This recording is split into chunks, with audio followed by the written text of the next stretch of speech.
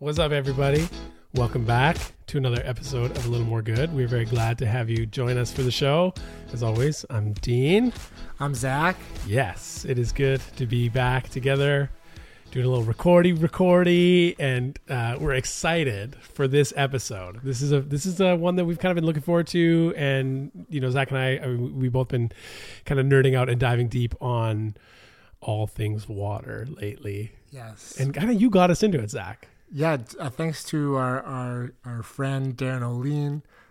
Just kind of went down the rabbit hole as he asked and shared his water practices and kind of asked curious questions about how water can impact our lives and our connection with water. So it got me to go down my own well of water, and in doing so, discovered Isabel Friend.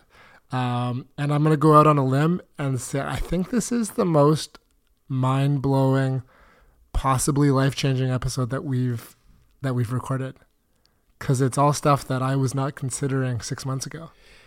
Yeah, definitely. I think in our own conversation, like we've talked about how by just exploring water, which seems like a crazy sentence, yes, when we live in a world, and especially us here in like Vancouver, like it's a part of the world that is like saturated with water. We get a lot of rain, we are literally in like kind of a watershed environment. There's different watersheds around in different communities. There's springs, there's rivers and oceans. Like we kind of have access all the time, and maybe in the middle of rainy January, February, it's like no more water from the sky. Yes. But it is this, it's this thing that we have surrounded. It's in our lives in abundance, from showering to bathing to drinking to all of that stuff. And like when you start to pay attention to it and ask questions about it and learn a little bit more about it beyond solid, liquid, gas, drink it when you're thirsty.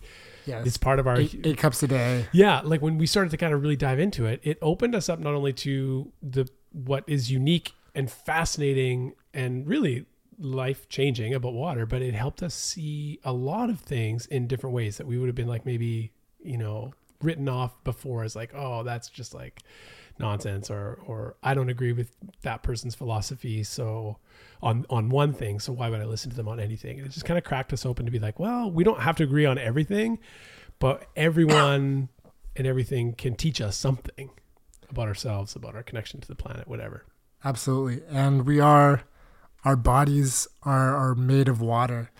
We are 70% water by volume, and molecularly we are 99.95 water molecules, our very own bodies. So it makes sense, knowing that we are 99.95% water, we should learn a little bit about that. That should be kind of a catalyst to be curious and discover, like, what is this water beyond, as you kind of mentioned, the water that comes out of our tap. Yeah. How does it play a role in our bodies, in the ecosystems?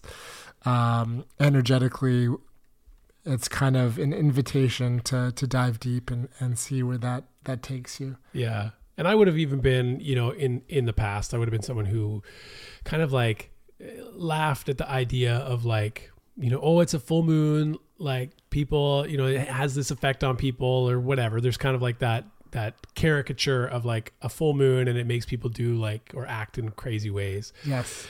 But then like understanding that the moon controls the tides, and I wholly accept that. Like that's science. That's true. We know that the moon has an effect on the tides, and that's what causes the tides to rise and fall. And like living in a coastal area, you literally see it and see the dramatic effect of it every day, sometimes twice a day. And then recognizing like, oh man, well, like the moon is the moon and water is water. And if we're like 99.9% water, perhaps the moon has an effect on us because of the water within us, and all of these little things where it's like, it kind of opened up my curiosity to be more willing to hold ideas that before I thought were like, nah, that's not true. That can't be true. And so anyway, yeah, it's just cool. It's cool how this new learning has sparked our curiosity and allowed us to grow in ways that we didn't anticipate. Yes. So Isabel, she's an ambassador for water. She leads these amazing retreats. She's an amazing educator. She's been educating for 10 plus years on water. And she's got incredible courses and a really cool shop. Water is Life. the Water's Life shop. So hit that up. We have a 10% coupon code that Isabel has generously shared with the promo code A Little More Good. So it's kind of a candy shop of sorts, of all sorts of water trinkets, filters, energizers, structures, the whole gambit of everything you could possibly imagine for water. She's got it. And beyond. So EMF beautifully curated. Yeah. EMFs, all sorts of quantum energy stuff. So be sure to check that out. She also has the Daily Drip, where she kind of shares her musings and wonderings and teachings on water. So give her a follow on Instagram. She's Isabel Friend. If you look up, Jen Isabel Friend on Instagram, and Water is Life shop, you will find all of the amazing things that she shares on a regular basis. Yeah, her water memes are top notch. So good. Yes. So we'll link her profiles in the show notes. So click on those there. Yeah, and you can go be taken direct. But if you're a Googler, Google away. Jen Isabel Friend, you'll find her. So we are what we eat, and even more so, we are what we drink. Yeah. So this one, in many ways, like mind-blowing. There's segments of this you might want to like re-listen to over and over again, or kind of break up. But just some of the fascinating takeaways is the way that water impacts us, the way that frequency impacts water, the different studies. Isabel was an incredible resource. She would just like think and be able to reflect on a quick study and rattle it off kind of like in an encyclopedia kind of way. And it was incredible, her memory for all things water. And in fact, we did talk about water itself having memory. So there we go. There's lots to dive into, there we go. Literally and figuratively. Dive in. I think this will be part one of many more conversations with Isabel, and we've got more water conversations coming out soon. So if this whets your appetite for all things water, fear not, we have more to come. Yeah. Before this episode rolls, a word from this week's sponsor. Yes, this week's podcast is brought to you by Athletic Greens. Zach and I have been loving using Athletic Greens, specifically the AG1 product. It is an amazing daily ritual. It's the morning ritual. Fill up the bottle of water, dump in the scoop of AG1, give it a shake, and down it. And, in light of this episode, definitely using the coherent, structured water. And when I'm adding my AG1 to that, I just feel like not only am I getting all of those amazing benefits, 75 high quality ingredients, vitamins, minerals, probiotics, you name it. It's so good. It's so easy for us to do. One scoop in the water, shake it, drink it, and you've done an amazing thing for your health right out of the gate, first thing in the morning. There we go. Love ourselves a little more with AG1 from Athletic Greens. I didn't think I could potentially even upgrade my AG1, but I started adding it to my smoothies, and that just adds a whole new dimension to it. So tasty.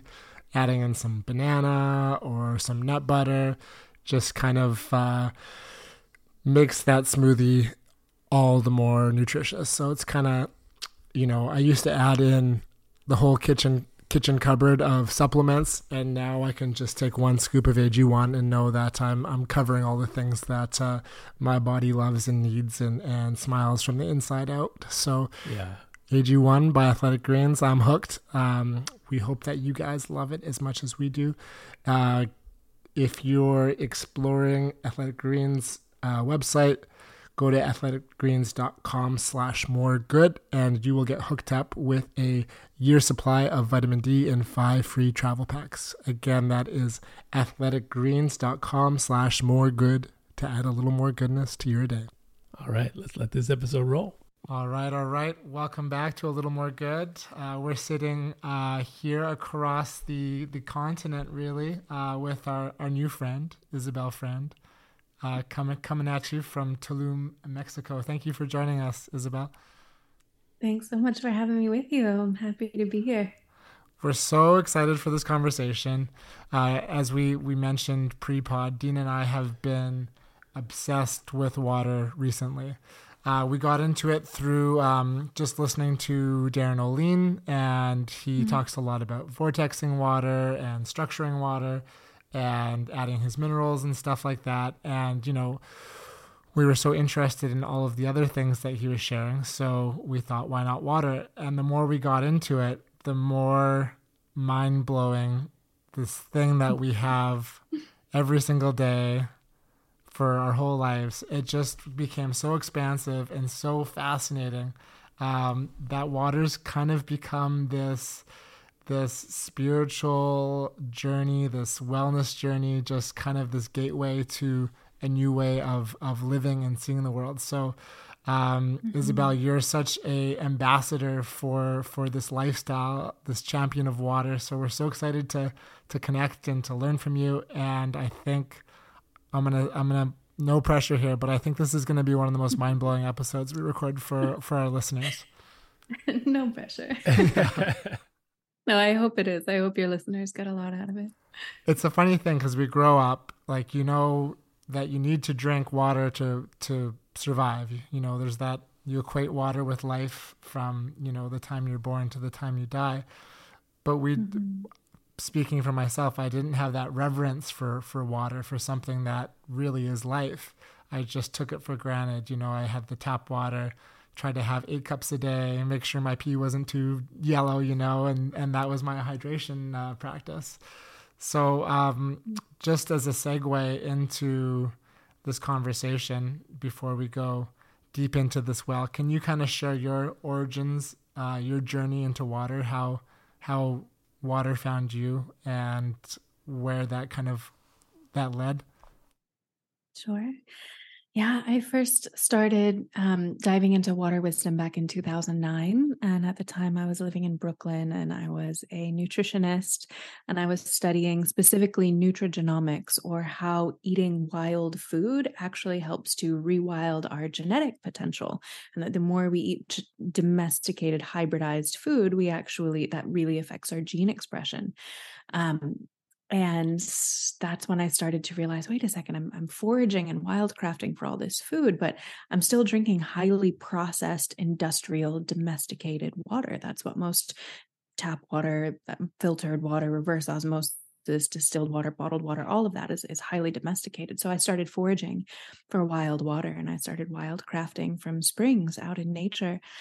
And that completely shifted my mind, body, and emotions on very subtle, but absolutely profound levels. And that's kind of when I started discovering the work of Victor Schauberger, who was they call him the water wizard. He was a naturalist from back in the late 1800s and early 1900s. And his understanding of water could be likened to Tesla's understanding of electricity, or even beyond that. I mean, he honestly is my hero of all time. And I started going down that rabbit hole. And that's when I fell in love. That's when I was hooked. That's when I started to realize, wow, water as the very body of life itself, as the glove on the hand of consciousness, as it's called, or the skin on God's hand, as many of the ancients have described it, actually, because it is life, has the answers to all of life's toughest questions, whether we're talking about medicine and biology and health, or we're talking about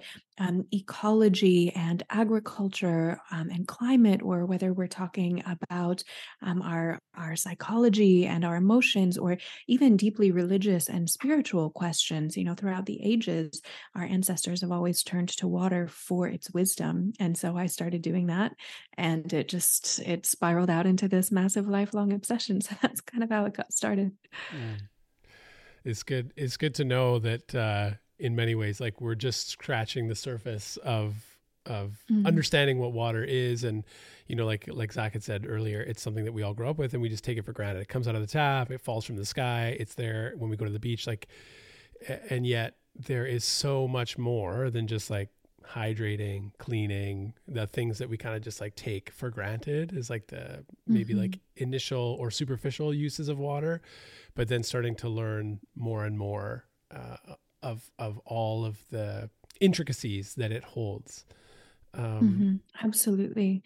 Well, our relationship with water is so much different than it would have been for any of our ancestors, because indoor plumbing is a relatively recent phenomenon. So normally there's actually a pilgrimage that happens where human beings actually go to the birthplace of water. Maybe you go to a river, but typically, preferentially, our ancestors always would have ventured to a spring, which is a very, very sacred place. There are, what's the word I'm looking for? Archaeological evidence dating back to the Bronze Age, showing that springs were very sacred and holy places for people to make a pilgrimage to. So normally just the process of going to retrieve water is a pilgrimage where you go to a holy place and then you carry it back. And because you carry it, you understand the value of every single drop.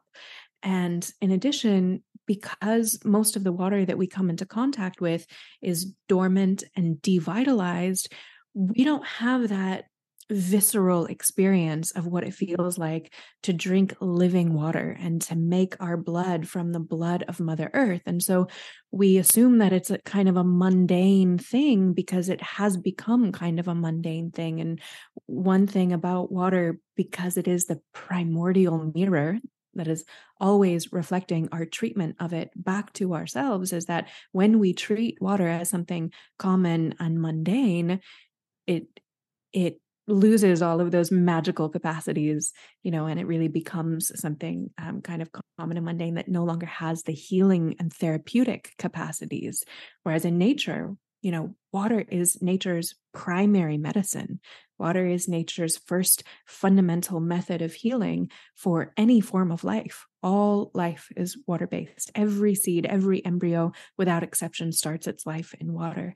And our ancestors also didn't have the convenience or I don't know, the illusion maybe that there are so many other ways to satisfy thirst. Like nowadays we have sodas and we have juices and we have coffee and we have all of these things that didn't exist, for the most part. And so we can kind of trick our brains into thinking we're hydrating, even if we're drinking something that is actively osmotically dehydrating ourselves. For our ancestors, they knew that this is a substance of life. Other than urine and breast milk, what other liquid are you going to run into in the wild, right? It's water. It's always water. And it's easy for us to overlook that in our modern era. Yeah, that was one of the doorways that water kind of opened in our curiosity for this, just looking at ancient wisdom, ancestral wisdom, indigenous wisdom. Water is source, and it has reverence in all of these cultures and throughout history. And, whether it's baptisms and Christian faith or the Ganges in India is seen as the mother, or even we were reading some of the indigenous communities here in Canada. When they were planting seeds, they would coat it in their own saliva to give that kind of structured, their own, fourth phase structured water that we'll get into. They would coat the seeds in their own saliva before planting it in the earth. So there's this reverence for water that we've kind of lost. And I've heard you kind of quote before that water is not a resource; it is the source. Can you kind of... That's actually a quote from Veda Austin. From Veda Austin, Just yes. to give props where props are due. Yes, yeah. Thank you for that. And I love her work too, all of the amazing imagery that she shares. It just goes down that bucket list of amazing, mind-blowing things that water has capacity to do. Can you talk about water as source? I want to get into kind of the age of dehydration and the structure, but just like on a spiritual aspect, on a spiritual lens, like how is water hydration a spiritual practice for yourself? Okay, I feel like there's kind of two questions to unpack there: water as source, and then the practices around honoring water as source. And it's been really a beautiful and eye-opening practice for me over the years to look at creation stories from various traditions and indigenous creation stories throughout the ages. And I have yet to find a single creation story from any indigenous culture that doesn't credit water as being the original source. Now, whether the water went by the name of this water god or that water god, there are many different forms of this story.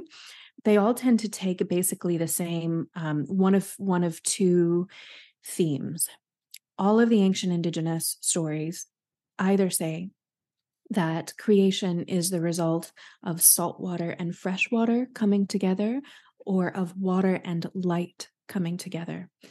And we can of course see this in religious creation stories as well. In the Bible, for example, what the Christians thought most important to say first before anything else, the very first lines of Genesis: in the beginning God moved over the face of the waters.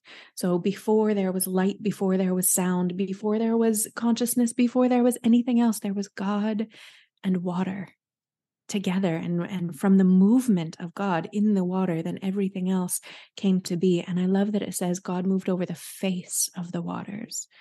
Because what happens when you look into the face of water, you see your own reflection. It's a mirror. And to look into someone's face, you're clearly understanding this is a sentient being, right? So you have these sentient entities right there at the moment of creation. And again, there are very similar stories all throughout religious literature and scripture and mystic teachings and mystery schools. But even in, the modern scientific creation myth, it says, in the beginning, before there was Pangea, which we know of as being the first landmass, before that, actually the entire earth was a giant super ocean called Panthalassa. And there was no land yet. And then eventually, from these waters, this oceanic planet that our planet began as, this blue marble, eventually then the air was created and oxygen and the atmosphere came into being. Eventually the land was created and land rose up from this primordial ocean. So then, eventually from the primordial soup of this incredibly concentrated broth of life, then the first single-celled organisms came into being, and then of course life developed from there. That's if you believe the scientific creation myth of things, but it really doesn't matter what creation story you're looking at, it all comes back to water. In fact, I was reading some studies in cosmology recently that were saying that, and I don't believe in the Big Bang Theory for reasons that we can get into that are water related if you want to go down that rabbit hole, but it's kind of tangential for now. But I'll just say that there's one study that I was reading said that there was evidence that the very, very first thing in creation, starting from the Big Bang, was superfluid in nature. And actually, if you look on a macrocosmic scale, cosmologists measure and physicists measure everything in terms of it being a superfluid. And if you look down just on the teeny tiniest subatomic scale as well, everything is measured in terms of being superfluid in nature. So not only does everything arise from nature or from water, but everything in nature still has the character of water as well, which is why the Taoist religion, for example, tells us that if we want to understand the character of God, we need to understand the character of water, because the Tao that can be named is not the Tao. The God that can be named is not God, right? But we can name water and we can witness water and we can understand water. And the more we can do that, the more we can witness and name and understand and emulate divinity itself. So in terms of the practices of how we actively do that and how we can revere water is, that's personal and individual for every single person. Every religious tradition has various methods of creating holy water and of honoring water in various ways and working it into ceremony and ritual practices. In fact, in every major religion, from birth until death, holy water is used for every aspect of spiritual life, whether it's a christening or a baptism or an exorcism or mikvah in the Jewish tradition, or ablutions, which in most traditions are done before and after every time you have sex, before and after every time you come into a temple, every single morning when you wake up. I mean, water plays such a primary role in religious and spiritual life in general. And I think at the very minimum, the most important thing that I would recommend that everybody take on as a spiritual practice with water is going to visit your nearest spring and going and making that pilgrimage and having that be a ritual with yourself and your family, where you go to the source point where life is being born from the earth. I love that. We're just for those listening, Dean and I just sitting here grinning because I'm just enjoying listening to this so much. It's just filling my heart and my own body of water. So thank you. Just in reflecting on that, like, so we live here in Vancouver, Canada, and Vancouver's on the water, and at sunrise and at sunset, people flock to the water because it's so beautiful. So people have that awe, that admiration for the reflection, for the beauty, for the calmness that water provides. There's a reason why the houses that are by the water cost twice as much as the ones that are not by the water, because, it has that calming, it might reflect people's spiritual views and the cost of real estate, but people want to be closer to water because it ultimately makes them feel good, Absolutely. In fact, there's a whole part of psychology. It's called the blue mind effect, where, psychologists and researchers are looking deeply into the effect that not only the sight of water, but just the general proximity to water and the sound of water, and even the artificial recreations of the movement of water. Like, we're so patterned for water as human beings. We're so patterned and programmed to seek it out and to be near it and to be calmed by it and to be soothed by it, that it's showing itself to be one of the most effective therapeutic methods that there is. It's showing itself to be one of the most fail-safe, proven ways to create more brainwave coherence, to create more, alpha relaxed brainwave states, and to really just facilitate more peace. And the farther you are from water, the farther you are from nature in general, the more anxiety you're going to have in your life. That's just kind of a fact of life. Yeah. I feel like when we first started like getting into it and looking at all the intricacies of water, and then there was all of these moments where it was like, oh, it's so obvious. Like you have a stressful day, and people want to like, I just want to like take a shower or like have a bath, and they're like, how water plays such an instrumental role in just like feeling cleansed or calm or part of that routine or ritual, or starting your day with like a shower or a cold shower for some people, or an ice plunge or cold plunge or whatever. And just like, it is maybe temperature, but it's also that ritual act of like getting in there. And then we were running along and talking and saying like, yeah, just like the desire to go on vacation somewhere, like to the beach. And is it the sunshine, palm trees, but like, it's that sense that there's that call in us, like back to the water or like back to source. And I just love the way you like unpacked some of those like creation stories and how water is ubiquitous in all of them, and how beautiful that is as a reminder of like, regardless of what you believe or regardless of your spiritual inclinations, to like look across the board and say, from culture to culture, group to group, religion to religion, water is like so central. It's like kind of that like flag waving, like there's something here, there's something to it, right? And well, it was certainly something that all of our ancestors tried their best to pass down. There's not much that can survive 200,000 years of oral lineage, but the fact that water is sentient and water is alive and water is the mother and water is the source has survived throughout every culture and all of those teachings. And we got to get back to the source. We got to get back to that relationship, because where else in your life is there just this unconditionally loving embrace that no matter who you are and what you've done, it accepts you and it welcomes you in, and it cleanses you and it meets you at a spirit level and can cleanse you at that spirit level. We wish our human relationships were like that. But again, water just teaches us with her infinitely merciful and loving character. And even that idea of like return, I love the language you use, like return and rebuild that relationship. Like, I'd love to know maybe some steps that you could offer, or some things that you could offer for someone listening of like, okay, how do I reconnect or like rebuild a relationship with water? But even just to pause before we go there and say like the return, and not remember, but just recall the fact that like before we were born, like we literally were surrounded and breathed water. Like it was that amniotic Mm-hmm. fluid that is maybe a form of like structured water for sure. But like in Yeah. utero, we were like aquatic beings pretty much. And then it's like once we were born, we breathe our first breath.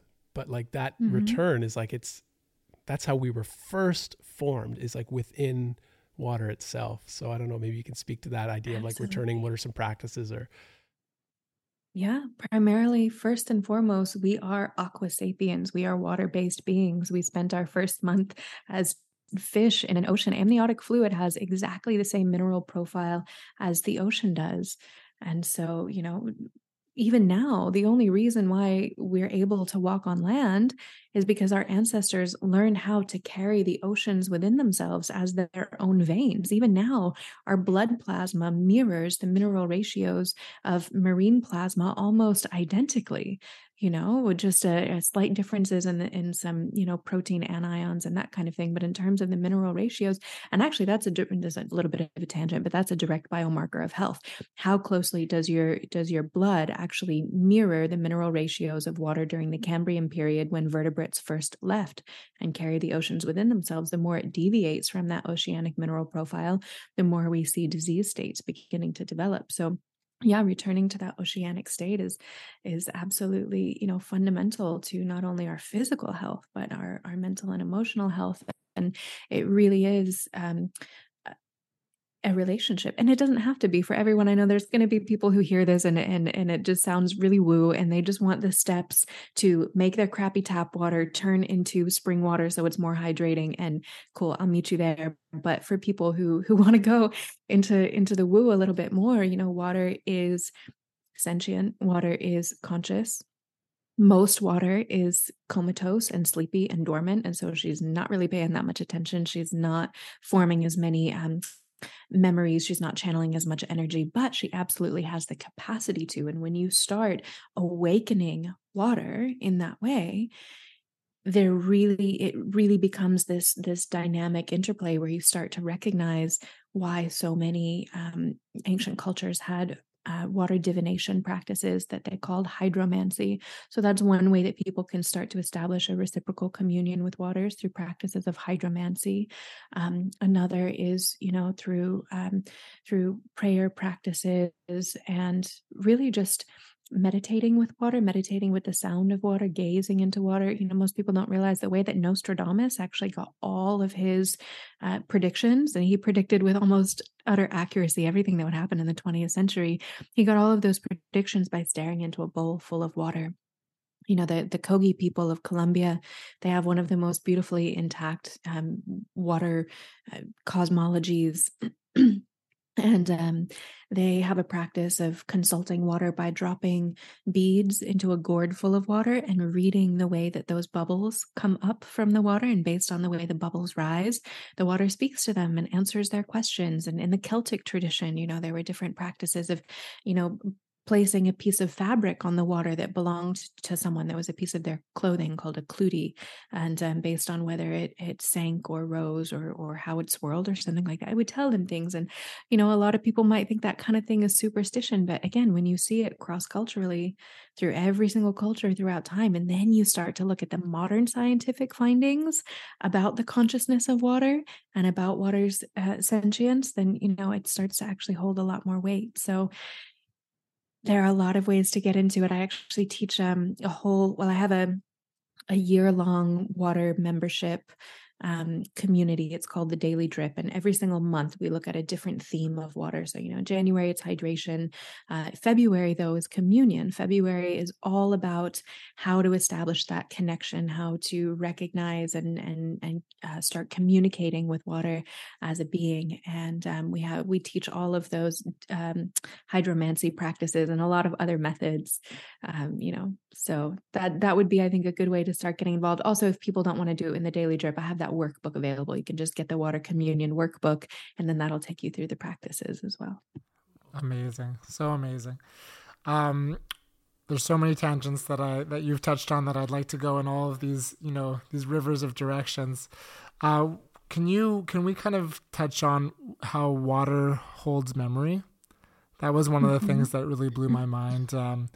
starting with some of Ada Austin's images, and even just like, we've got these blue water bottles here that have different images on them, and bring intention into our water. But can you talk on a micro and macro level how water has the capacity to hold memory?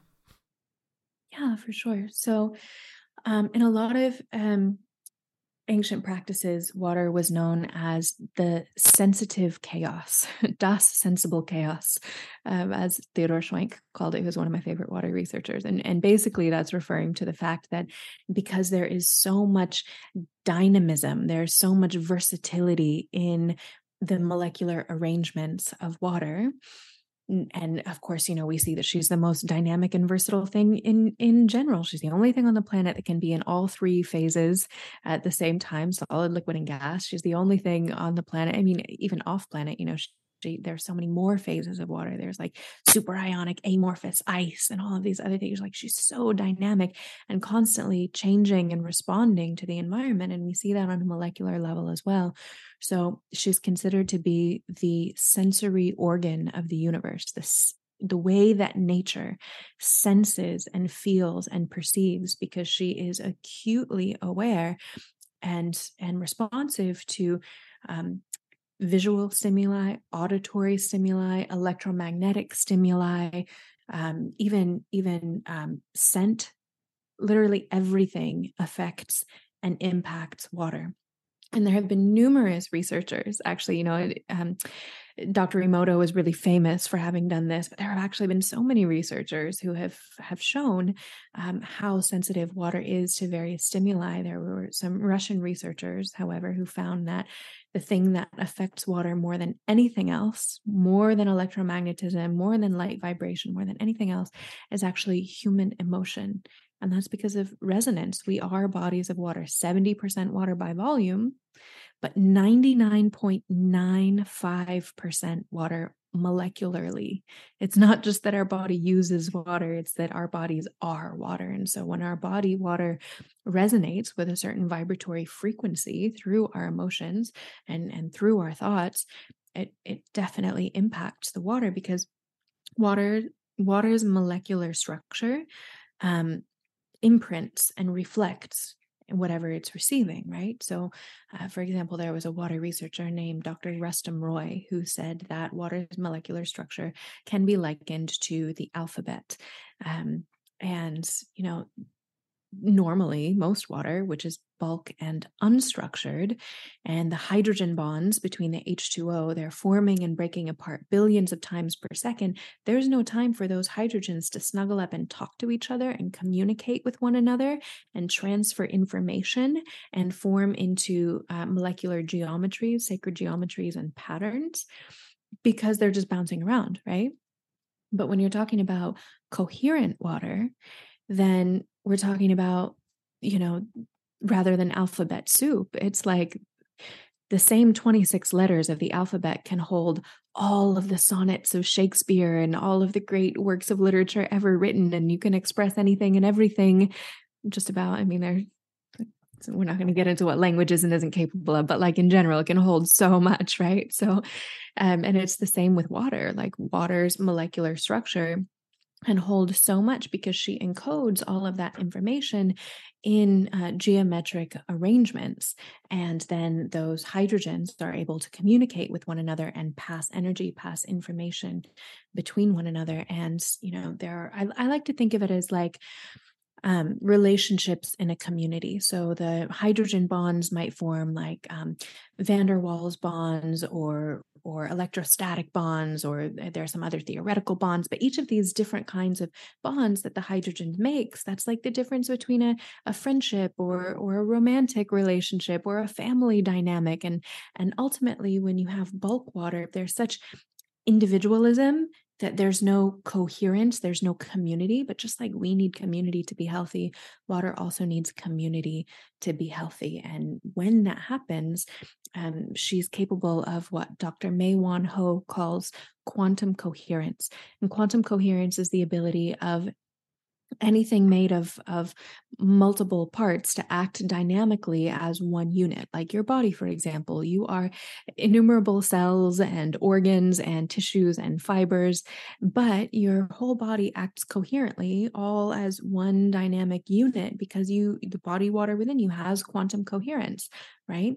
Or you could think of it, for example, as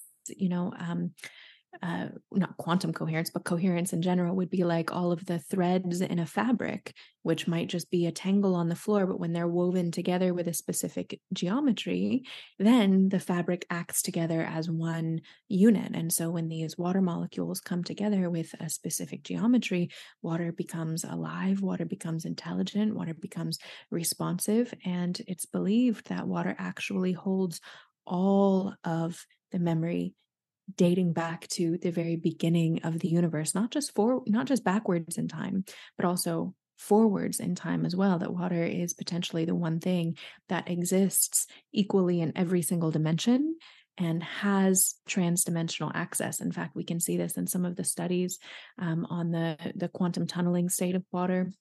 Researchers at the Oak Ridge National Laboratory showed that in the quantum tunneling state, water has the capacity, a single water molecule has the capacity to occupy multiple locations in space at the same time. So it can bilocate and it can sextilocate, or a single water molecule can pass through solid walls.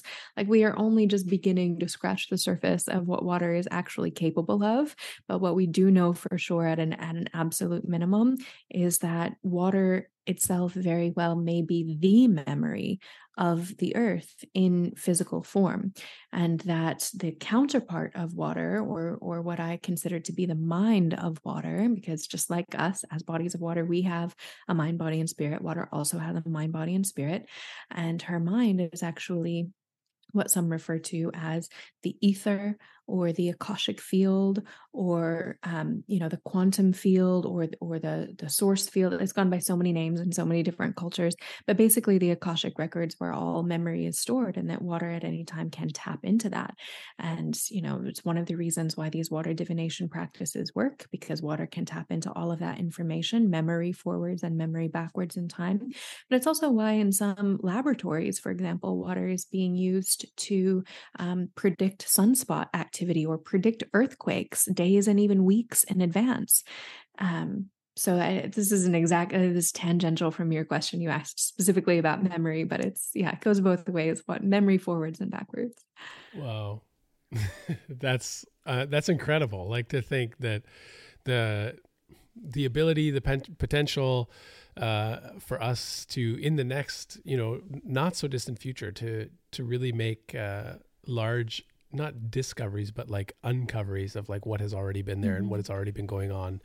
I mean, I'm so fascinated by like the quantum field and anything, the different ways that quantum physics is showing up, and really in some ways illuminating so much that is new, but also really, really just highlighting things and wisdom that has been around for forever. And now we can start to say, like, through observable, measurable data, we can say, yes, this is actually the case. So I find it so fascinating to see like that there's a whole quantum kind of study of water. And I know you have an amazing YouTube channel that people can find just by Googling Isabel Friend YouTube, Water is Life. And you have a whole, I think it's like an hour-long conversation on kind of like how water in the quantum space, and definitely worth checking out. But it's just fascinating to me, and I'm so excited to see like what will come of this, and to the point of like what will become normalized for us as just everyday citizens who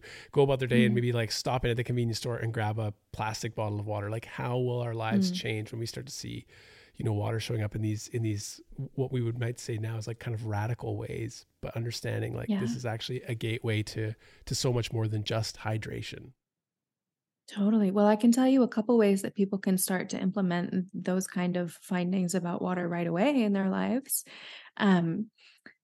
the first would be, well, okay. So in general, if you're going to bring water back to life from a dormant state, there's a 6-step process I teach. I teach a course called Navigating the Waters. It's a quick 7-day e-course. It's only $33. It walks you through all the steps.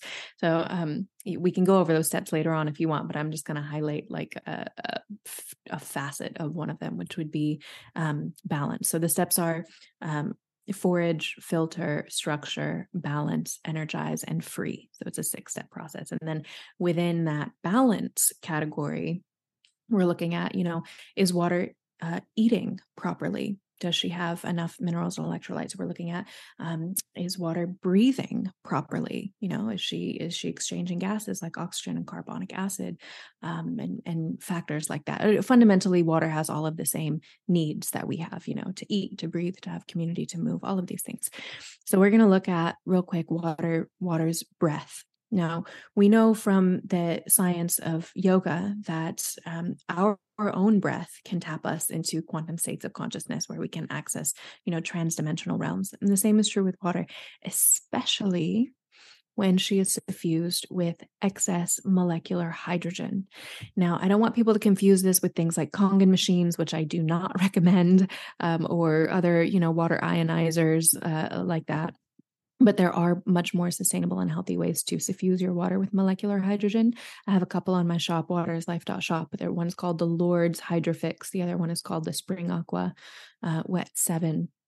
But basically what happens when you suffuse your water with molecular hydrogen is, and we see this at all of the most healing springs in the world, like Bernadette's Grotto in Lourdes, France, where, people have witnessed the Mother Mary coming down, or Tlacote, Mexico. There's a spring there where pilgrims come and they also get healed from intense medical conditions, just like in Lourdes, and people have witnessed Christ there. And then there's another spring in Adana, India, where people have come and they've gotten healed of all kinds of really intense maladies. And Hindu gods have been witnessed there. And you see this in many places in the world, that the most sacred springs that are the most healing and the most medicinal, they, among many other qualities, they also have the highest levels of hydrogen.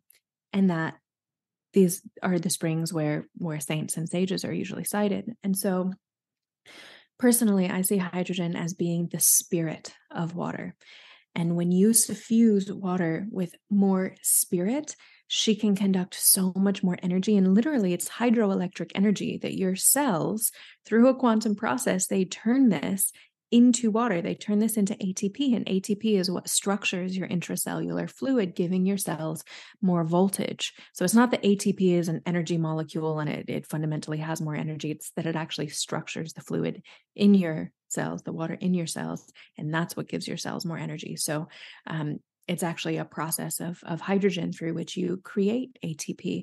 It's hydroelectric energy. There was a Nobel laureate named Dr. Albert St. Georgi who said that hydrogen is the fuel of life, the fuel of life. Now, if we look at the manifest universe, the visible universe, right, then hydrogen makes up about 75% of the entire universe. Pretty important, right? But if we look at the unmanifest universe, of which, if you look at the universe as a whole, what we can see, what is in the visible spectrum, our manifest, what we call manifest reality, that's only 5%. That's only 5%. The other 95% is unseen, and it's comprised of dark matter and dark energy, right? Which together are dark fluid. There's a theory in physics and cosmology that say that dark matter and dark energy are the same substance. They're called dark fluid because they're very liquid-like in nature. And you can think of them as being like different phases of the same kind of water, like the difference between salt water and fresh water. Same, but different, right? So dark matter and dark energy, there is another theory that has come out saying that actually what dark matter fundamentally is molecular hydrogen. A form of molecular hydrogen that can't be measured in a normal way. Normally you measure hydrogen at the 21 centimeter line, and because it's like S-state ionic hydrogen, it can't be measured. So hydrogen then, if you do the math, makes up 99% of the universe. And hydrogen, if you break it down, hydrogen means hydro, water, and gen, creating. So it's the creative energy of water. So if you want to boost water with more spirit and more creative energy, suffuse it with more hydrogen. Now, there have been thousands of studies done to this point on 170 different diseases showing that molecular hydrogen is the single most panacea thing, other than hydration itself, of course. Hydration is the panacea, but like hydrogen also from water is curative and preventative for at least 170 diseases that have been tested so far. And I would venture to say just about everything, because the more hydrogen is in your water, the more hydrating it is. Now, there are a lot of other factors of bringing your water back to life, but this is such an important one. And so getting back to the question of the quantum reality, what is hydrogen fundamentally? If we're talking about protium hydrogen, deuterium hydrogen is a whole nother rabbit hole. We can go down there because that's a really important one too. But just to keep it simple, protium hydrogen, which is normal hydrogen, is one proton and one electron, right? But that electron, it's got personality. It's dancing around. It's flitting from one atom to another, from one molecule to another. It doesn't stay still. You can't measure its velocity and its point in space at the same time. It has a mind of its own, right? So oftentimes, for just a nanosecond at a time, maybe even a picosecond, I don't know, the proton will be naked. It's just a naked proton with no electron, right? And this happens often with water. So what is a proton? Well, according to Nassim Haramein and other physicists, the best model that we have for what a proton actually is a black hole. It is a tiny little subatomic black hole. So within water, and again, this explains a lot of those transdimensional capacities, a lot of the sentience, a lot of the communication, a lot of the memory. It's opening up these portals to source through this black hole hydrogen. Now, the more molecular hydrogen is in your water, the more capacity it has to open up this transdimensional transference of energy. So it's like black holes can be contained within water. We've also seen and in deep space that the only thing that can escape from black holes is water, and that might be an origin of water. And so water just seems to be this like incredibly malleable hologram through which the universe manifests as above, so below, and as within, so without. The more you look into water, the more you see that fundamental hermetic principle just echoed again and again and again and again. And water is the medium through which the universe brings that principle into being.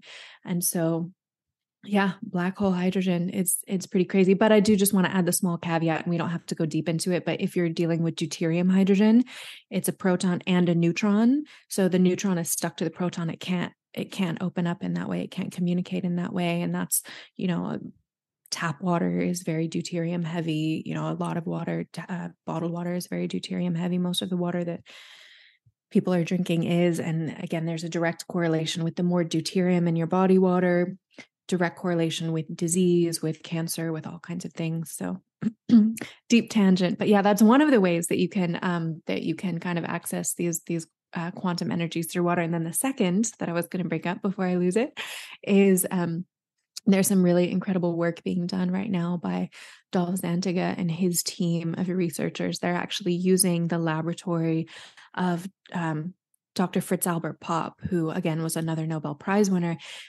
who studied biophoton radiation. And so Dolph Zantiga now is studying biophoton radiation in water and how water not only needs to be coherent in terms of being structured, we already talked about that a little bit, but also that water needs to be full spectrum, meaning it needs to have a broad range of vibratory frequencies at its disposal.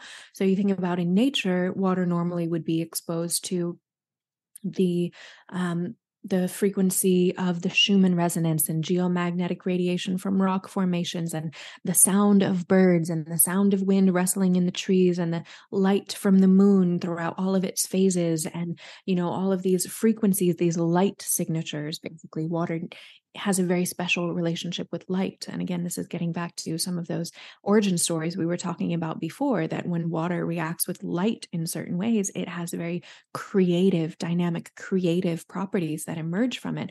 And so what they're finding is that when they use full spectrum water, by which I mean water with enough structure that it has a coherent matrix that can hold energy, and then full spectrum meaning that it has a broad range of frequencies, a broad bandwidth of the light spectrum within it, it has incredibly creative capacities for biological life. So I mean, it's amazing because you're literally bringing in biophotonic energy. Water in general is full of photons. Now, photon is a type of boson, and a boson is an interface with the quantum field, right? So light is bringing in information from the quantum field. That's part of what it does fundamentally. Now, a photon, we call it a light particle. I'm hesitant to call anything a particle, but we don't have to go into that. It's another topic. But a photon basically is kind of like a measurement of light. And with every water molecule, for every 1 part matter, that would be the hydrogen and the oxygen, you have 1 trillion parts photon. 1 part matter, hydrogen and oxygen, is barely matter. They're 2 gases that come together. Science still has no idea how these 2 gases even form a liquid when they come together. That's just an anomaly. Yeah. 1 part, and then 1 trillion parts photons. But can the water access that light energy? Can the water access that photonic energy? That's dependent on how coherent and full spectrum it is. So what they're doing at Dolph Zantica's lab is they're creating water that has been exposed to all of the cycles of the moon and the sun and the phases of the seasons, as it would be in nature. And this is the water that they're doing these studies on. Incredible findings, not only in almost all study participants. I think it was about 99% of the study participants. Oh, no, wait, that was a different study. Okay, so wait. Yeah, in 99% of the study participants, using glycan age biomarkers, the participants showed a 1 to 12 year biological age reversal. So they aged backwards by 1 to 12 years within only 3 months of drinking the water, according to these glycan age tests. In addition, another study that they did showed that within just a few minutes of drinking the water, basically immediately, you get brainwave coherence, brainwave synchronization. But what I find most interesting is the studies that they're doing with agriculture and with crops, because I don't know about you guys, but I'm very concerned about humanity's genetic potential and what's being done to human genes and the genome and all of that. And, you know, it was once believed that if you have hybridized a crop so extremely over the generations, there's not really a way to reverse that process. Like cucumbers, for example. Every cucumber you have ever eaten is a female cucumber. The male cucumber was bred out of it. And it was believed you can't breed that male, gender back into the species. But if you feed that cucumber plant coherent, full spectrum water, it can revitalize its genetic potential, just like the ancients told us in those creation stories. When water and light come together in certain ways, that is the source of life. Water literally carries the keys to our whole genetic potential, our genetic revitalization. Not only that, but in soil, and we all know soil is a massive issue in the world right now in general. If the soil has been so depleted of its microbiome that most of the diversity of the microbiome can't even be measured, like it's not even there anymore. It's not even just that it's at very low levels, but most of the strains of the bacteria that should be there are not even measurably present. You feed that soil coherent full spectrum water, and where did they come from? They're all there now. All the diversity just suddenly spontaneously generates itself. Now, what's beautiful about that is we actually carry soil within ourselves as well, within our gut microbiome, within our digestive system. We're basically like inside out trees that carry, the soil within ourselves in our gut. And we have these roots called microvilli that grow into the soil of our intestines. And most people's microbiome is so decimated now from drinking chlorinated water that creates a genocide in your gut every time you drink it, and all these other factors. So you can actually restore your microbiome through coherent and full spectrum water as well. So those are two of the ways you can start to work with some of the quantum properties of water, through light and through hydrogen. Wow. So when you expose like water, let's say unstructured water, you just get it from your tap and you expose it to light. Is it like sunlight allows it to get structured? Because I know like that's one of the things that we've been doing, but just how do you talked about like how within the water there's the particles or the atoms of elements of hydrogen and oxygen, and then there's the trillion photons, and we want to like wake those up. We want to create those to be like part of the water, so it's like full spectrum.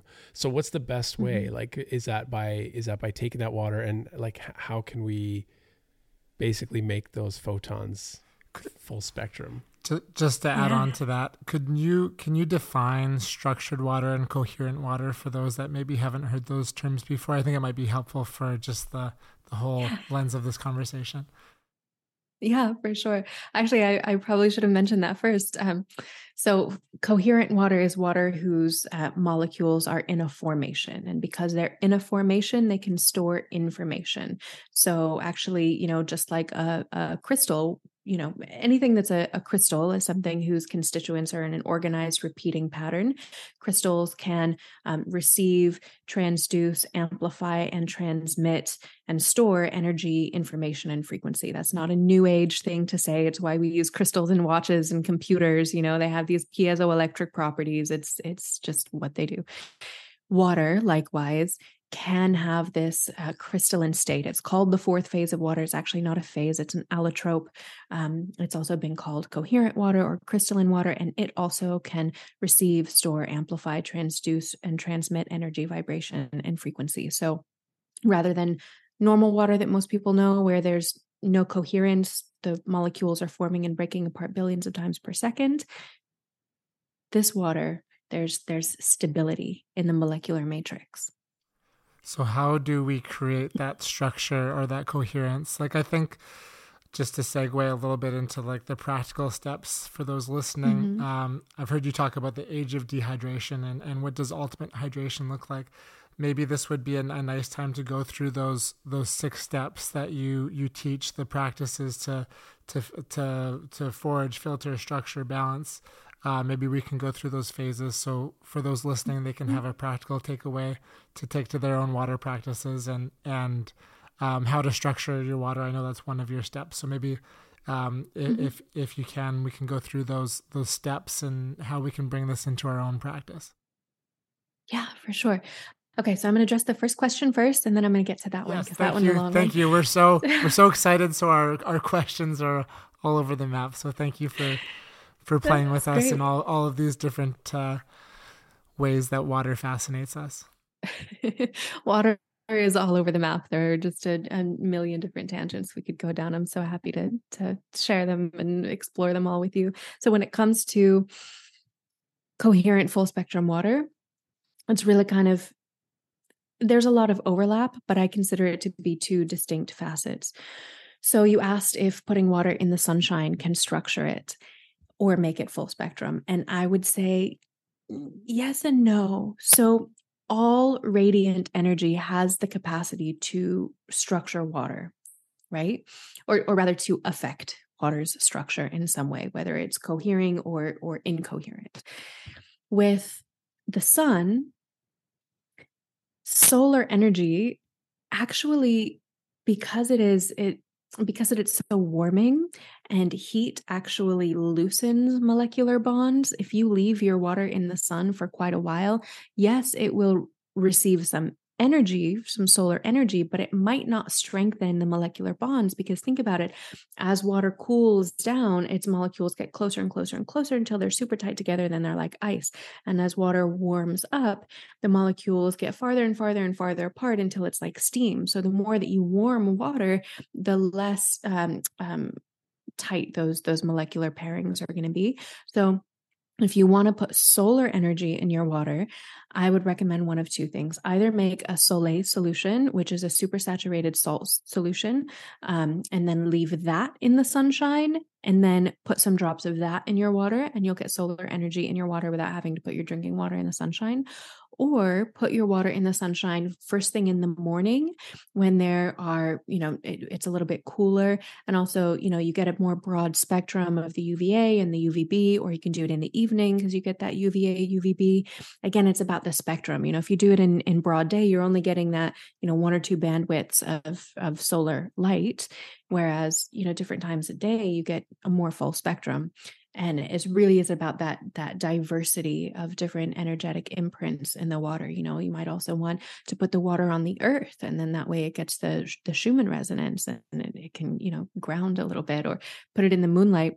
Victor Schauberger talked a lot about the fact that sunlight creates what he called lazy water, because it kind of just gets a little sleepier and a little slower. It has less carrying capacity during the daytime. If you studied the flow of rivers and their carrying capacity, for example, but in the moonlight, water has a lot more carrying capacity. She just tends to get a lot more energized and to prefer moonlight quite a lot more. So I hope that answers that question. And then for the other question, the steps, forage. And again, I teach all of these steps very in depth and the science behind them if people want to dive in deeper on the Navigating the Waters e-course, or I have a workbook about it as well. And all of that is at waterslife.academy. But to kind of go over them briefly for people, forage, of course, is going out and finding your local spring. If you take nothing away from this whole podcast, please let it be. Go and find your nearest spring. It's such an important pilgrimage and practice, and it really is transformational, and it's absolutely worth it. So you can go to findaspring.com to find your nearest spring. And then in cases where that is absolutely not feasible for you, then the next steps are what you would do to bring your water back to life again. So you could take tap water, filtered water, or rather tap water, reverse osmosis, distilled, bottled water, all of these different kinds of waters. They have very different effects on our physiology and our psychology. Just because it's all clear liquid does not mean it is all the same. You might not necessarily be able to see the difference, but your body can definitely feel the difference in how hydrating it is, how bioavailable it is, how much energy is in it. So the first step would be filter. And this step, of course, is important because if you don't get a filter, your body becomes the filter. And, nowadays, most water is sadly, it's toxic. It's a carrier of so many toxins, and it breaks my heart.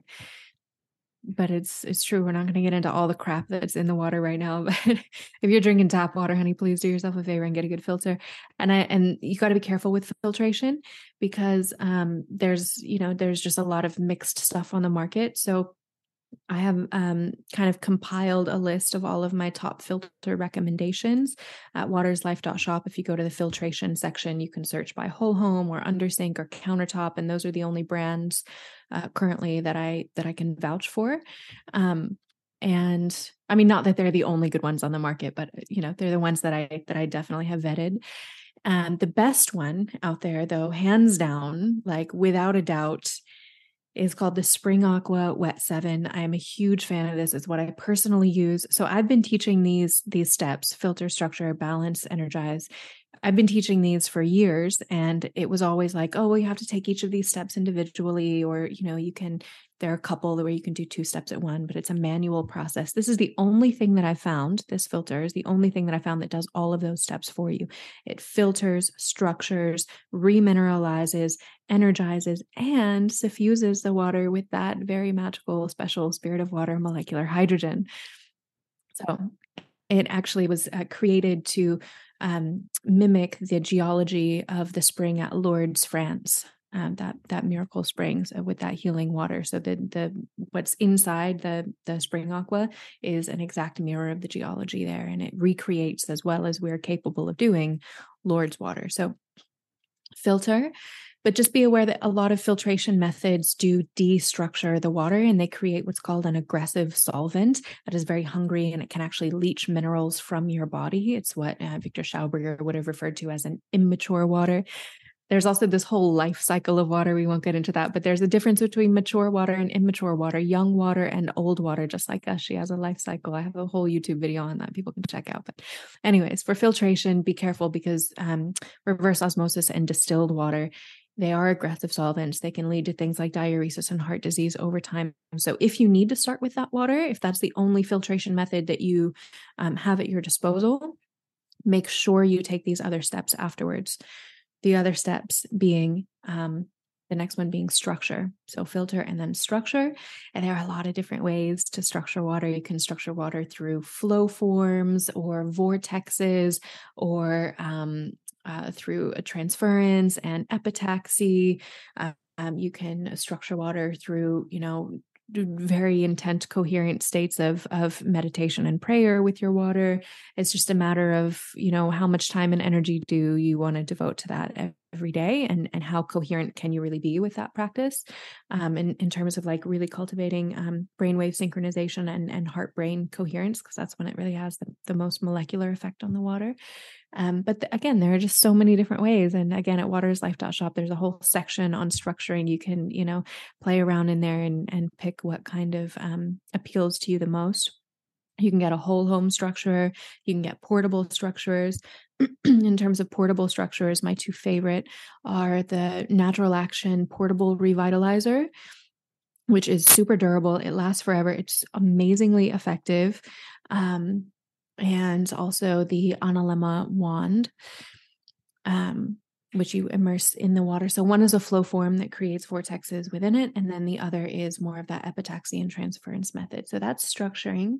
And then the next is balance. So again, all of these kind of correlate to water's love languages, right? Like, what does water need? What can we give water? How can we love her? We filter her because she needs to hydrate, or she needs to have hygiene. We need to have hygiene. We need to shower. She needs to have hygiene and be filtered. The structuring is, we need friendships, we need relationships, we need family, we need community. It's such an important part of our health. Water also needs that structure. She needs that molecular coherence. She needs communities within the molecular matrices that form those sacred geometries. So then with balance, we're making sure that she's eating properly, meaning that she's, taking in the earth element through minerals and electrolytes. So remineralization is really important. And then we want to make sure that she's breathing properly. So in other words, that she's well aerated, exchanging gases.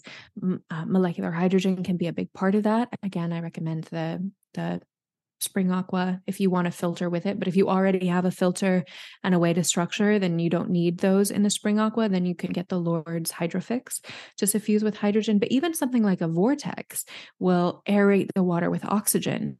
So if you have a vortex, a spinning vortex, or a flow form, you pour the water through that portable revitalizer we just talked about, that's going to aerate the water. Dr. Tom Cowan once said that he believed that the dissolved gases in water would one day be shown to be as important as the liquid water itself. Like, water needs to breathe as much as we do. And the fact that we keep water like stagnant and sitting on a shelf and cooped up in bottles where there's no exchange of gases, like it's literally suffocating the water. It's not healthy for the water at all.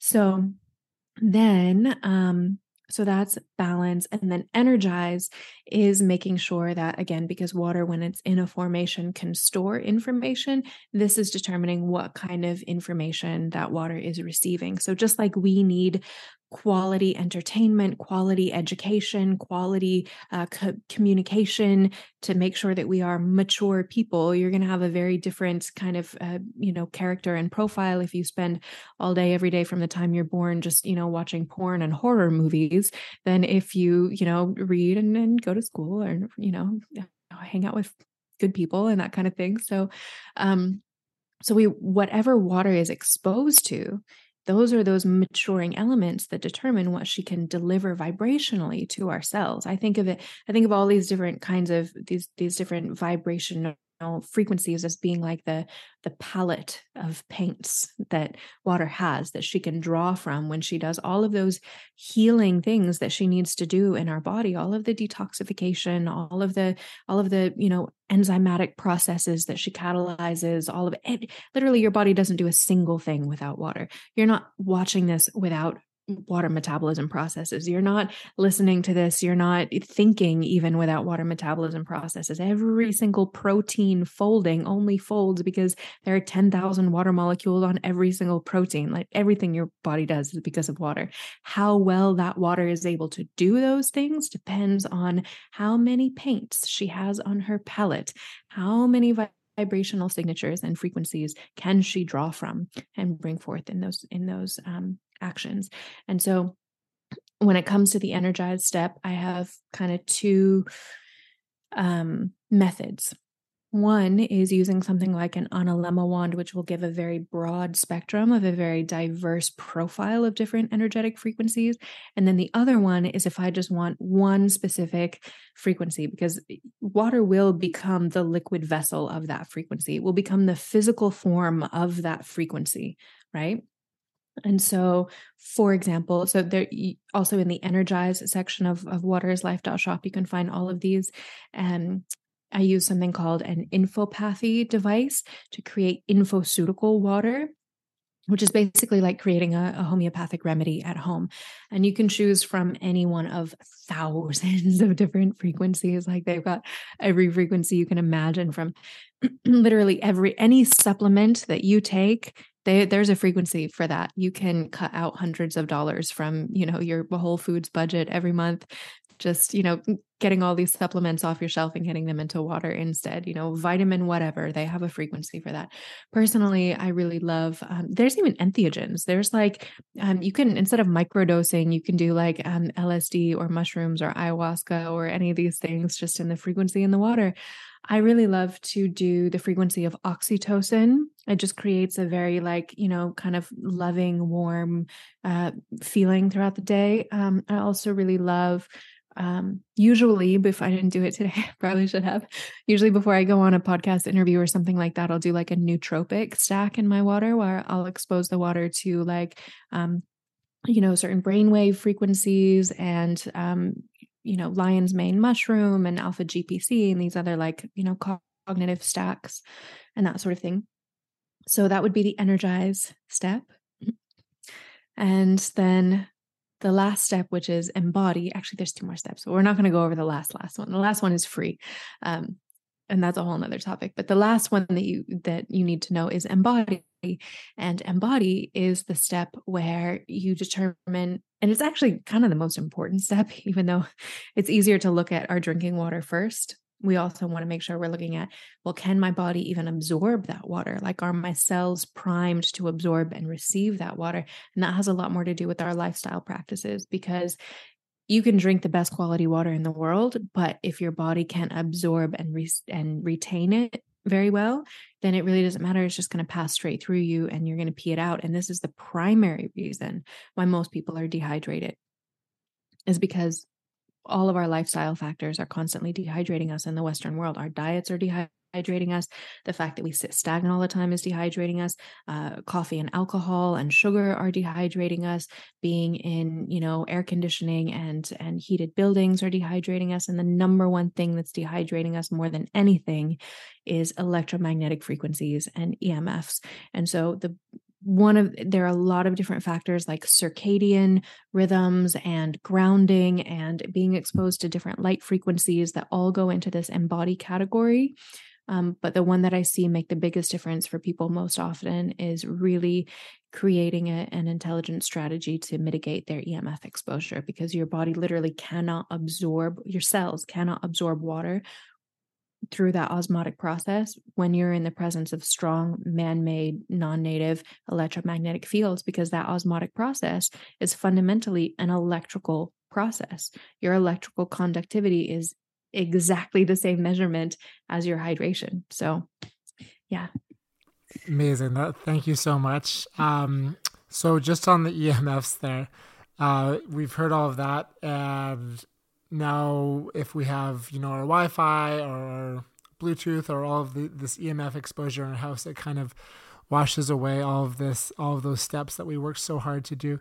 What are some ways that we can protect ourselves from EMF exposure and our water from EMFs? Like, does shungite work, or orgone, or like what are some practices that we can do to make sure, if we're going through all of these steps, to have this kind of reverence towards water?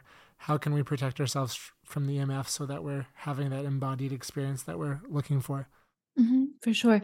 Yeah, there are a lot of different ways. Again, I'm not just trying to plug the shop here. It's not, Yes, I the don't shop's mean to be amazing. I've spent hours advertising. just like making a wish list of like every section of the shop. So you've curated an incredible resource, and shopping experience of all of these incredible things that we're discussing. Like it's incredible. It's like a museum experience of what we can do with water. Thanks. Well, I always wanted there to be a resource like that. And I was like, well, if it doesn't exist, I'll create it, because there's a lot of, stuff on the market that doesn't work, and it's promoted, like all of these, structured water products that actually don't work, and all these EMF products actually don't work. So I was like, we just need a resource where like you can go to the site and trust what's on there. And so I've tried to create that to the best of my ability. So there's a whole section on there that's all about EMFs and EMF exposure. And so there are a lot of things that you can do. There's supplements on there, like Praesidium, for example, that you can take that will actually detoxify your body from radiation exposure. There is actually a water bottle sleeve that is made out of Faraday fabric that will protect your water bottle from from the EMFs. There are devices that you can get that go right on your router, or go on your phone, or go on your computer. There's clothing that you can wear to protect your body. There's jewelry that you can wear to protect your body. This is actually another one of my favorite tools. And I don't know why I didn't bring this up during the quantum section that we were talking about, because my favorite way to infuse water with quantum energy is actually there are these products called quantum blocks and infinity blocks, where you literally, not only can they structure and energize water and infuse it with quantum energy, but they also can protect your entire environment from electromagnetic field radiation. And so the studies that they're doing on this are incredible. This company has a really high level of integrity. They're working with doctors and universities to do all of their studies are third-party studies. They have some studies that are double-blind, placebo-controlled, randomized trials, which is the gold standard of study, because they recognize when you're talking about quantum energy, it's hard to talk about that. Like, it doesn't make a lot of sense. You just say, hey, I put this cool looking thing in my room and now I'm healthier. And you just, what? You don't even plug it in. How does it work? But it does work. And I can attest to that. Like I've tried just about everything there is on the market, and there are very few things that like really impress me. And this is one of the things that really impresses me. So again, they have the blocks, those will protect from EMFs, but they also have subscriptions where you can actually subscribe to quantum energy. And then that kind of creates like a bubble of protection around your body as well. And so, yeah, there are a lot of methods for EMF protection, but just make sure you do something. We're living in this day and age. We can no longer just kind of play, we have to take sovereignty, we have to take personal responsibility for our energy, because we are primarily not just, electrochemical beings. We are electromagnetic beings. We are vibratory beings, and health is voltage, and voltage is hydration, and hydration is health. And they're things that we can leverage, and it makes the biggest difference. It really does. Yeah. Earlier, or near the beginning of the conversation, you'd mentioned like the rabbit hole of water. And I mean, I think like I definitely have dove deep in it, but this is the kind of thing that you discover when early on, Zach and I were both really interested in nutrition and how can we eat the best. What are the best practices for ourselves, but also for the environment, the world around us, the future. And nutrition was like number one. Okay, what are we putting in our bodies to give us the best health, longevity, to feel good, be good, do good, all that.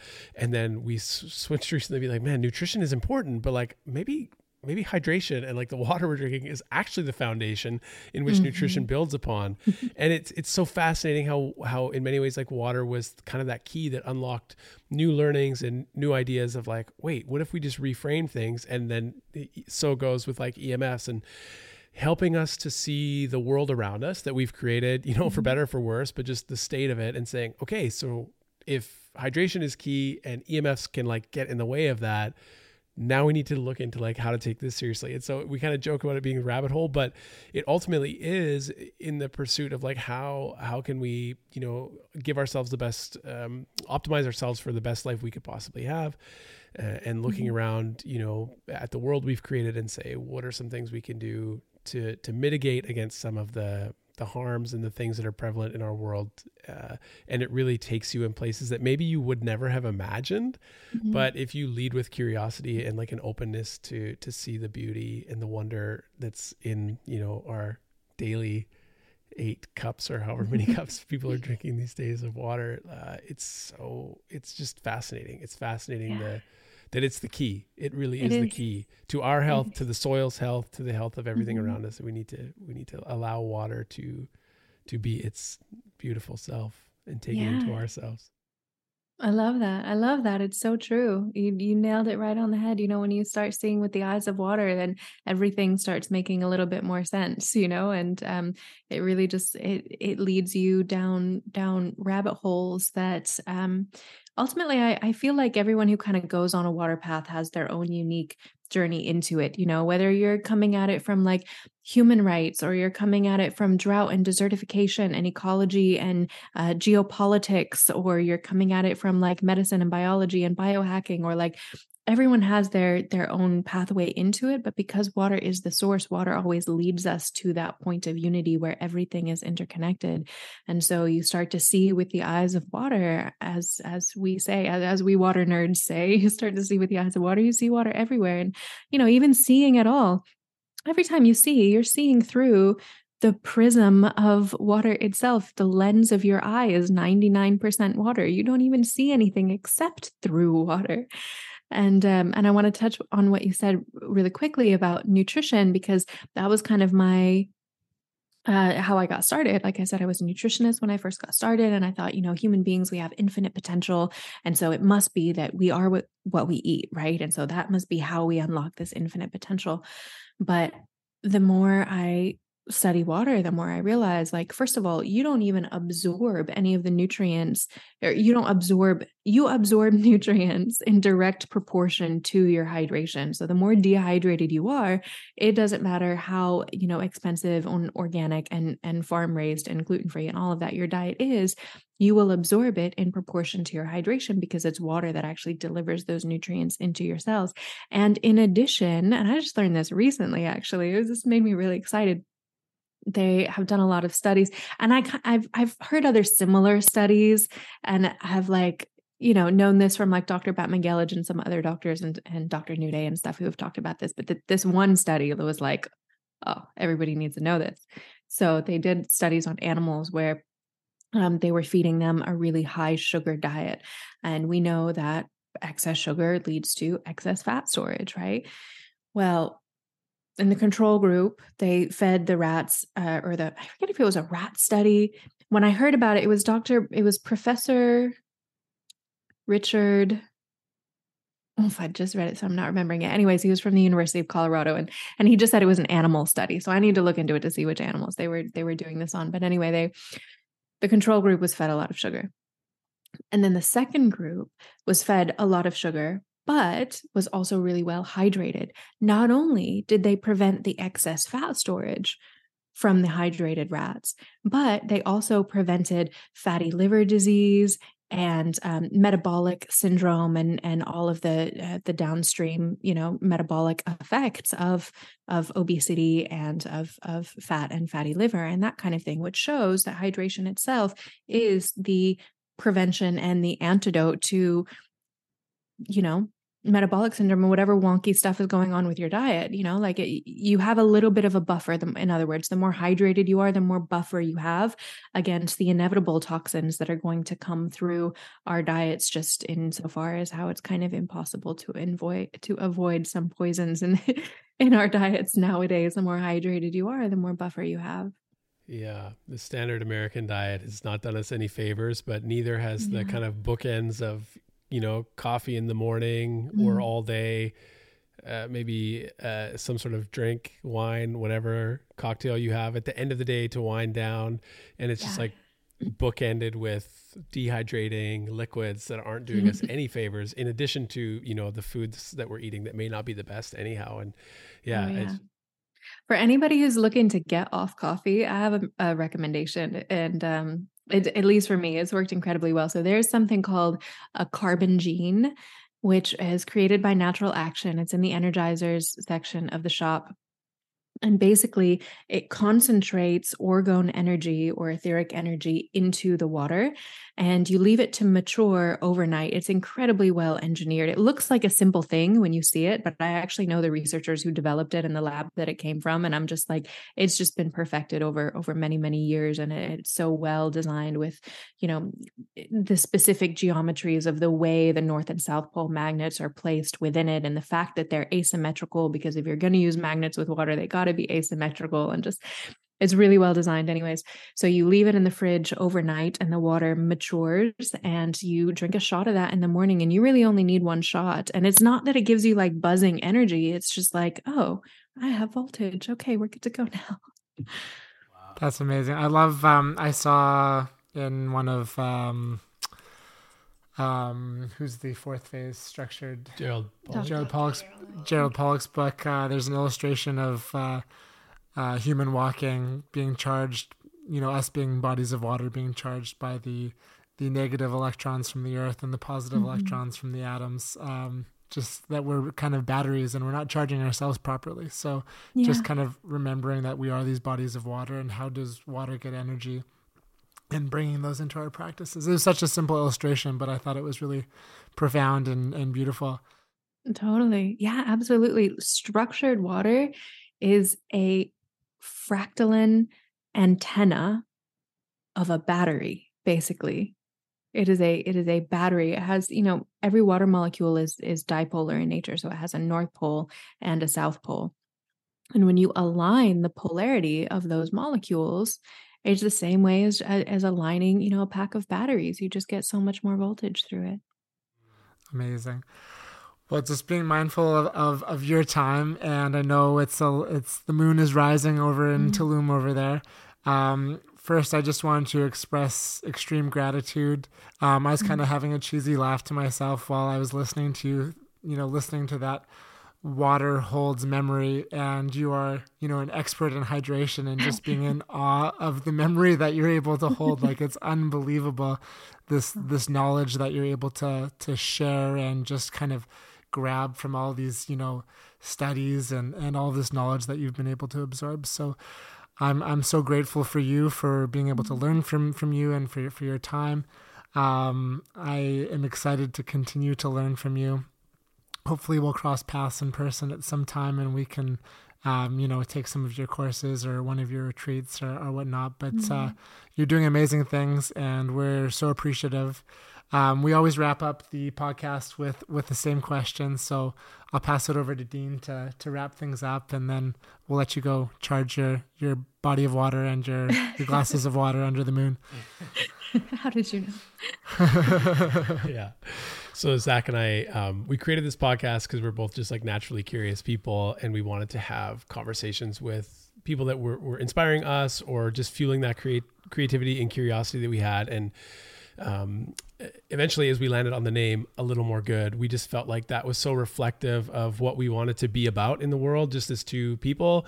And also our podcast, we wanted to, have it impact people in a way that there was just more goodness spread throughout the world, whether that's learning about ways to be fit, look after the planet, or be better hydrated, or whatever the conversation takes shape. But we always love to ask our guests, as the last question is, what does that phrase mean to you? What does that conjure up for you when you sit with it or think about it? A little more good. A little more good. A little more good. It kind of reminds me of, what is it? It's like the 1% rule, I think it's called, where even if you just do 1% better every single day, exponentially, that just builds on itself so much that a year later, you're practically an unrecognizable person. And just a little more. You don't have to pressure yourself to be the absolute best. You just do what you can, where you are, with what you have, and you do a little more good every day. I like that. I like that phrase. Amazing. Thank you, Isabel. This conversation hydrated my soul, my curiosity, my quest and interest in water. So thank you. Thank you so much for having me. It's been such a joy and an honor to come on and share with you guys. And I just so appreciate everything you're doing, the conversations that you're bringing forward to people, the blessings that you're bringing into people's ears when they listen to this. And thank you so much. And I would love to offer a discount to your listeners. If they want to get any of my courses, they can get 10% off with the code A Little More Good. And definitely look forward to, like you said, maybe meeting in person sometime or running into each other sometime. Amazing.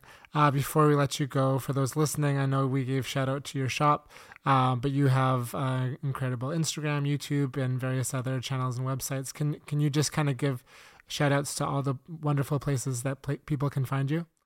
Yeah, I'm a little bit of everywhere. So I'm most active on Instagram. That's my name, at Jen Isabel Friend. The shop's Instagram is at waterislife.shop. My academy is waterislife.academy. My shop, as we said, is waterislife.shop. My main website, kind of where all my free videos and blogs and stuff are, is waterislife.love. And you can find me on YouTube at Isabel Friend. Okay, amazing. And last one. I said that was the last one. For those that are like, okay, this has just changed my life. It's blown my mind, and I really want to, take some next steps. What would be like the top 5 bestsellers from your website that, there's a lot on there and it's incredible. Yeah. But if people want to filter it down, what are like maybe 5 of your top sellers or 5 things that, people can kind of look to first? Totally. Well, it's so different for every person, depending on the water they're starting with, depending on their budget, depending on, their family and their lifestyle and all of that. So I offer one-on-one consultations with people, where we have an hour-long session. We just chat. We look at your goals. We look at your health. We look at we look at anything. If you want to talk about, water's dielectric point, we'll talk about that, like whatever you want to talk about for an hour. But pretty often people use it to really craft a hydration strategy where they know, kind of what should I get and that kind of thing. But like I said, my number one recommendation is the Spring Aqua, because that's the thing that is just going to do all of those steps for you: filter, structure, balance, energize, and molecular hydrogen. So that would be the number one. Awesome. Amazing. Thank you, Isabel. Yeah. Thank you guys so much. Have a beautiful day. Whew. So good. Isabel Friend. Right? Blew my mind. Yeah. I mean, some of the things that she said that just, one little line or one anecdote or one story from a study she shared, like that could have been a whole conversation in and of itself. Like the frequency of water, exposing, water to a certain frequency can have the same effect as like certain vitamins and even drugs, like therapeutic drugs. Like that's crazy. Yeah, we asked so many questions, but I think I left that podcast with like twice as many questions as I started with, because she'd say something and I'd be like, oh, okay, we got to circle back to this. But, all great conversations have to come to an end and save time for the next one. It's true.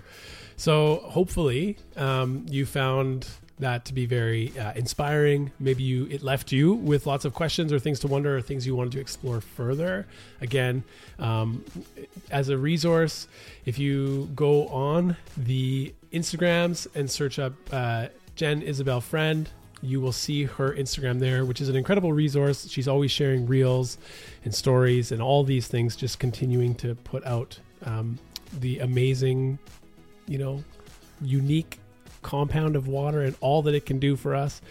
Check out Water is Life Shop on Instagram too for all the things if you're curious about, how you can level up your own water situation. Yes, and if you're curious and you want like a starting point, there's a great episode on Down to Earth Season 1 with Darren O'Lean where they kind of explore the miraculous waters of, I think it's Lourdes, France, and they go and visit a water sommelier, Martin cool. or something like that. Yes. Anyways, it's fascinating, and yeah, this is something I didn't know I'd be obsessed with 6 months ago, and now I'm just like totally immersed in it and so excited about it. So if you enjoy this episode as much as we enjoyed having this conversation, please share it with a friend, with a neighbor, with an uncle, auntie, grandma, grandpa, whoever you think could benefit, upgrading their hydration game, which I think is absolutely everybody. Yeah.